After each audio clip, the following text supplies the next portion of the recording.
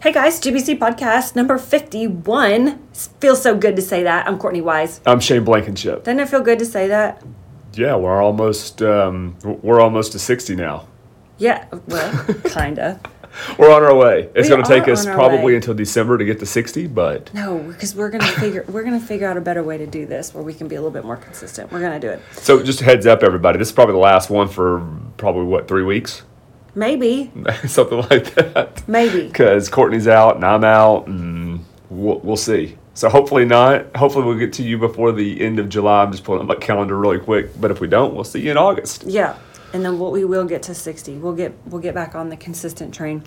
Okay, so I was reading I think it was the Bible app or something, maybe one of the plans in there, and it was just talking about the different names of God, and one of them specifically stuck with me because it was is it Hagar, the slave? Hagar, yeah. Hagar.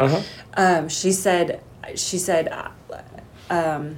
oh my gosh, she called, I don't know, it's El Roy, R-O-I. Yeah, El Roy. Yeah, and it's the God that sees me. Yeah. Like, I see the God that sees me. And it just really moved me. I was like, oh my gosh, like, it just seemed really special. And then I thought about all the names that I've heard, and especially Jireh. We sing that all the time. Right. Which, by the way, I don't know if that's even, is it in the Bible? Jireh? Yeah. Yeah, it's in the Bible. Okay, Absolutely. because I only really have, anyway, I was like, yeah, we sing that song all the time. So I guess I want to talk about God's names today. And actually, Jireh will be in the Hebrew Bible, so our Old Testament, it would be there probably more often than we even think. Because again, Jireh is a Hebrew word.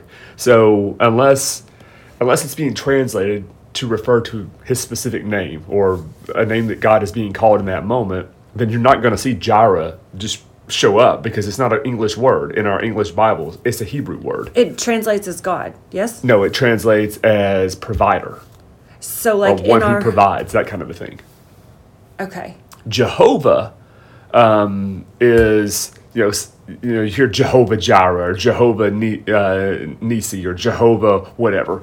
You put one of God's attributes or his nature, his character on the end of it, and people put Jehovah in front of it, right? So Jehovah is a made up word. It's not even in the Bible. So whenever you see big capital L, little capital O, little capital R, little capital D in the Bible, that's the most holy name of God. That's the name that when Moses asked the burning bush, or who are you? Who shall I tell them sent me? And God responds with, I am. That's the word. So we translate it, we translate it Yahweh, or we say Yahweh, which we don't even know if that's correct, right? It's the Hebrew letters Yod, He, Vav, He.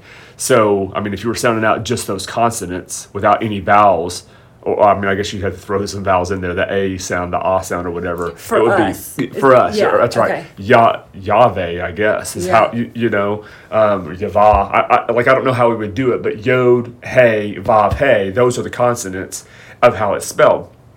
So anytime you see big capital L, little capital O, little capital R, little capital D in your Old Testament Bible, because it's not going to be that way in the New Testament, but in the Old Testament, that's the most holy name of God. And that's when Moses asked God, who are you? That's God's response. I am, I am. That's his response. It's not I am that I am. It's I am, I am. And I think maybe it's easier to understand it if someone came up to you and said, what's your name? This is obviously would be very formal response, but I am Courtney, Yeah. or I am Shane. Or if I walked up to you and I said, are you Shane Blankenship? I am. Yeah, exactly. Yeah. So, but God's response is, I am, I am. And then he kind of goes a little bit further to maybe help him understand or to clarify, I am the God of Abraham, Isaac, and Jacob. And now Moses really knows who he's talking to at that point and understands who he's talking to. So that's the most holy name of God. So one of the 10 Commandments, though, and I think this is important to understand where some of these names come from, but one of the 10 Commandments is, you shall not take the name of the Lord your God in vain, right? So we think that means cuss words. Or, yeah, like GD. That's right, yeah. Okay. So, growing up, especially in the South, you don't say GD. Or in my house, you don't say, oh my God. Or, oh my, there you go. Yeah, you don't just say don't. that, because that would be taking his name in vain. Okay. Well, the Hebrews would be like, I don't even understand what you're talking about.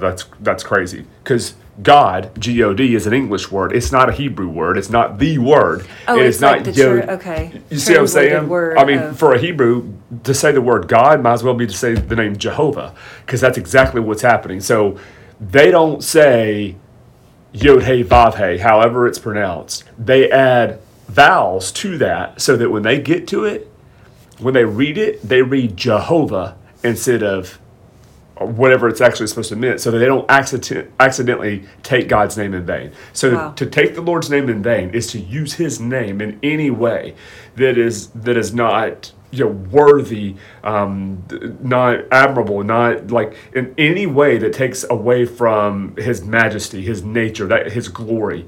If you use His name in any way, so if you were just nonchalantly using His name in conversation or whatever, without giving Him like that respect and that dignity, that majesty that is due Him, then you've just taken His name in vain. So the Hebrews, just to guard themselves against it, said, well, we won't even use the word. So they make up a word. So they add vowels to Yod-He, Vav-He, and listen, Jehovah. The vowels are all there. Mm-hmm. Right? The Yod is, we sometimes translate as a J, right? Yeshua is Joshua or Jesus, right? That's in when Yeshua gets translated over into the Greek and we're reading about Jesus, we read Isa. So Jesus in our, so oftentimes the J in Hebrew gets translated as a Y for us, with some exceptions. Again, Joshua. But if you were reading Joshua it's the other way around. The Y sound gets translated as a J for us. So Yeshua is, starts with a Y sound in the Hebrew, but we translate it Joshua with a J. So Yod-He, Vav-He, Yod-He, the Vav, the He, Jehovah. Hear all the H's and the V's and the J? It's all there. Well, is Jesus really Jesus, or is that our... Jesus is really Jesus. Yeah, absolutely. I mean, Yeshua is His Hebrew name, Yeshua, okay, which we translate Joshua in the Old Testament. We call it Jesus in the New Testament. But the Greek Jesus is Isa. Again, there's that Y sound that we convert to a J. It's so interesting. Sorry, we're probably boring everybody who's listening. I don't confusing think so. The crap out of everybody. No, I don't. Just trying to walk through it. Just to say that when you hear the name Jehovah or Jehovah's Witnesses, well, Jehovah is a made-up word. It is not a word that occurs in the Bible. It is a made-up word by the Hebrews so that they would not take God's name in vain. So Jehovah Jireh is a reference to the Almighty, right? It is a reference to I Am, but they didn't want to mess up and accidentally somehow take His name in vain. So Jehovah, it stands, and then you hear, Jehovah Jireh, the God who provides. Well, is like the significance of calling God by a different name just to like call out the character of God, Yeah, it's certainly so. The different names of God, whether you're talking about Elohim or El Shaddai or Jehovah Risi, Jehovah Jireh. We're talking about these are all Hebrew words, right, that are describing the character of God that just didn't get translated. So Elohim, mighty creator. That's what the term means. So if you're just reading in your Bible, in your English Bible, if you come to a part where it was translated into English, you're going to read mighty creator, not Elohim. But if for whatever reason the translator wanted to leave that as just a direct reference to the character nature, as a reference to God Himself, then they might translate it Elohim instead of into the English version of it, mighty creator, if that makes sense. No, that does make sense. Do we need to use these names? Not need. Should we when we're praying? Like, I know a lot of times if I'm specifically, just personally, if I'm praying about like a health thing, I do say, you're the mighty physician, mm-hmm. You're the perfect doctor. Yeah, absolutely. But that's probably the only one that I do that on. Yeah. I don't know why. Like provider, that's not something that I'm like, there's Jireh, Emmanuel, Yahweh, Jehovah. I'm sure I'm missing 1,000. Oh, there's all kinds of them. So, is it something that, like, as you learn how to pray better and especially pray in front of people that you should do, or is it just like a matter of style? Well, I think I don't know if it's a matter of style. I mean, I think it certainly could be a matter of style, but I don't think we should necessarily pray those names. I think it's fine too, but using the Hebrew words, for example, maybe we think it makes us sound more holy or more educated to use those terms, so I don't think it's necessary. I do think, though, that as we grow in our relationship with God, when we grow in knowing Him and knowing who He is, then we grow in that understanding of His nature and His character. And so when you pray in that way, or you claim that in prayer, I mean, you are recognizing that He is the mighty creator. He is the all-sufficient one, El Shaddai. He is Jehovah Jireh, the provider. He is, you go through the list. So when we pray, and I mentioned this to you in a text thread yesterday when we were talking about this, I don't necessarily pray, Jireh. Mm-hmm. We sing a song called Jireh. Yeah, Jireh, you are the one. Song. We're using the name of God when we're singing Jireh, but I don't usually use the term Jireh in my prayers. But I most often, almost on a daily basis, declare that God, you are the provider. And I recognize our Heavenly Father as my source. And I often pray that. And I pray it in the Lord's Prayer, right? Because in the Lord's Prayer, when Jesus teaches us how to pray, our Father in heaven, hallowed be your name, your kingdom come, your will be done on earth as it is in heaven. Give us this day our daily bread. You are the source. When I get to give us this day our daily bread, I pray that very literally, and then I always pray, God, I know that you're a provider. You are the source of everything that we have. You're the source of our income. You're the source of our food. You're the source of our whatever, our strength, God is literally the source. So I declare that when I pray, if nothing else, God doesn't need to know that I know who He is. He knows all things, right? But I think it's more for us than for God. God knows He's the provider. God knows He's the source. Right. But when I declare it, when I say it out loud, I remind myself. Well, and two, I guess when I was thinking about this idea for the podcast, I was thinking about praying with my kids. And I do think by calling out some of God's characteristics, whether that be by saying you're the provider, like the ultimate doctor or whatever, it makes them understand God's character a little bit more than just being like, God, thank you, and we love you, God, this. But if I'm saying like, God, you created the sun, the earth, the moon, the stars, this family for me, they're like, wow, He did that, because they're little, their minds are just trying to absorb it. So I guess I thought it was a cool podcast idea for praying and praying out loud, and for the listener, what they're getting from it. Sometimes it does sound a little fancy, especially if you're using a non-English word. But I was also thinking that it was calling out God's character. And I think that He probably likes for us to know who He is. Obviously, He knows who He is. You just said it. Right. But I think for us to say it is a little bit different. Well, certainly when we say it, we're declaring it, we're recognizing it. And it's kind of like one of those we've talked about maybe in the past, certainly on a podcast. I've talked about it in messages before, but whatever's inside of us is coming out. Yeah.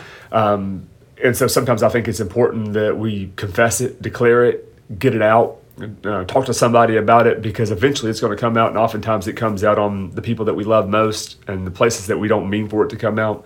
So there is something to getting what is inside of us out of us. There's something to that verbal declaration that's powerful and that's meaningful. So I think declaring that and saying who God is, there's something to it. And to what you were talking about just a minute ago, I think this is worth mentioning.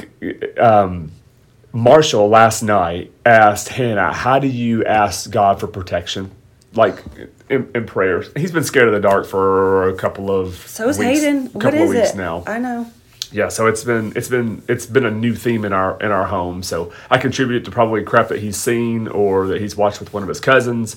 And about a month ago, I talked about Pennywise versus the Hulk, and he sees that crap, and then it puts something in his head, and I can't undo that. But now I can try to combat against what he's seen. So that's what we've kind of been working on. But so he asked his mom, what do you how do you pray for God's protection, or how do you pray and get God to go, to help us go to sleep or whatever. So she's kind of explaining, well, you just say, God, will you, God protect me. You just literally ask him for that. So, I mean, I could have stepped in there and said, "Oh, son, here's how you do it. You pray to God. God, you are our strong tower. You are our fortress when we are in need. Almighty fortress. God, you are take us under your wing." Or all the imagery that we see in the Old Testament, right, throughout the Psalms. Well, we could have done all that, but does it really make sense to a 6-year-old? Probably not. Yeah. The most powerful prayer in the Bible, this is a little off, but it'll make the point. The most powerful prayer in the Bible that I know, or the most powerful declaration in the Bible I know, and I use it almost every Sunday, Son of David, have mercy on me, a sinner. Like, how do you see people getting, quote, saved? The way we talk about it throughout the New Testament? Jesus, Son of David, have mercy on me, a sinner. That's it. That's what they say. Boom. I do a much longer prayer. But I don't think we have to, right? It's not a prescribed prayer. So sometimes simply declaring it, God, protect me. Because when you're asking for his protection and you know you need protection, that's a totally different place than just generically praying for his protection. So that's what you told Marshall to pray? That's what Hannah told him, because I was sitting in the living room. I heard her. So something that we've talked about in the past, but this is what I used to do, and I guess it's just kind of been passed along. But if you're having trouble falling asleep, just start saying the name Jesus over and over again. Jesus, I was going to say Jesus, until I fall asleep. I used to do that all the time. Yeah. And I will still do that if I'm having a hard time falling asleep. So we've, taught Marshall. So Hannah was kind of relaying that to Marshall. And then I don't remember exactly how this came up. It says something about Jesus being the Son of God, or Jesus being God. That's it. And Marshall goes, no, he's not God. He's the Son of God. And Hannah was like, well, that's a conversation for you and your father. Yeah. Your dad can explain this Shame. to you. And I was like, I'm not going in there right now. I'm just going to let him go to sleep, and we'll have this conversation another time. It's 9:00. Exactly. I'm tired. Well, I try to have my kids memorize a little bit of scripture. I'm probably not as great about it as you and Hannah.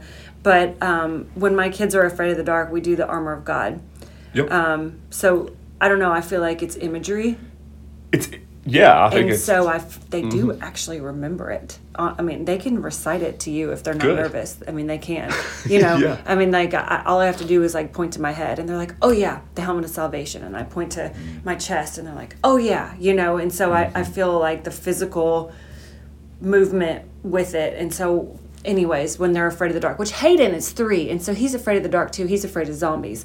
It doesn't work so well with him because he just doesn't understand it at all. Yeah. And so I just tell him, I was like, you're protected and mommy's here, but I do have a bottle. I told you this, a bottle of holy water, and I am like sprinkling the room with holy water. I'm like, Jesus, please, we've got to sleep through the night. I'm so tired, but we don't, so that's okay. But your Catholic parents would be proud. My Catholic mom, yes. Well, I don't know if the holy water's working, Shane. I mean, I don't know. I'm like trying to burn the images of the zombies away. I don't know. Again, like you, I don't know where he saw it. Don't know what happened. There's zombie principles, so it's like, I think it must have been on YouTube. Yeah. And have we talked about the zombie apocalypse? Yeah, but from the Bible. What? Have we talked about that? No. So I totally don't know this, and I don't know if I can find it quickly, but I'll try, because we did this Bible study in our Wednesday night Bible study. It's from Zechariah, and so I was reading it to Marshall one evening, I guess at dinner time, probably right before we came to church, and I was like, "Listen to what I'm talking about tonight, because this is what the Bible talks about this." And I just thought it was interesting, because I was like, I wonder if this is where the idea of the zombie apocalypse actually came from. Like, did it come from this place? Because it sounds just like the zombie apocalypse. I think a lot of stuff that we see actually comes, I think it's rooted in the imagery of the Bible. I mean, I really do, especially like for a non-believer, like they hear something and then their imagination runs wild. Yeah, with it. For sure. I don't have any examples right now, but I know exactly what you're talking about. Like it has to, it certainly has to. Like it's originating somewhere, so right. Maybe it certainly originates in the Bible. I'm quite sure that it is here. And I thought I made just a little note of it in Zechariah about sounds like the zombie apocalypse to me, or where it came from. It needs to be a Halloween message. For sure. But it talks about, people walking around and like their eyes are rotting, or parts of their face is rotting, and I have they not look read like this. they look like dead people walking around. So I was like, I wonder if this is kind of where, the whole idea for zombie. It's Zechariah chapter 14. So Really close. I think it is Zechariah. So I knew it was in there somewhere. Maybe, or maybe not. This plague. Oh, yeah. So here it is. So this is the end of Zechariah. This is the plague with which the Lord will strike all the nations that fought against Jerusalem. Their flesh will rot while they are still standing on their feet. Their eyes will rot in their sockets, and their tongues will rot in their mouths. On that day, men will be stricken by the Lord with great panic. Each man will seize the hand of another, and they will attack each other. Judah too will fight at Jerusalem. The wealth of all the surrounding nations will be collected, great quantities of gold, silver, and clothing. A similar plague will strike the horses and mules, and the camels and the donkeys, and all the animals in those camps. Then the survivors from all the nations that have attacked Jerusalem will go up year after year to worship the King, the Lord Almighty, and celebrate the Feast of Tabernacles. So anyways, there's little part. Have mercy on me, a sinner. Can we never read that again? Right? Isn't that awesome? Okay, so now Hayden and I are both going to be afraid of zombies. Yeah, so I wonder if that's where the idea comes from. Because, and before this, it talks about where the ground splits, a mountain, splits into, these are, end times kinds of things. And then all of a sudden, a plague goes on the people, and their flesh is rotting while they're standing on their feet, and their sockets and their eye sockets and their tongues rot in their mouths. That's zombie, right? That's the image of zombie. Yeah, and I need to go back and read this because I don't think in my life I have ever read this, and I find it really interesting. Oh my gosh. Okay, so we have a lot to look forward to. Yeah, for sure. Are we in the end times?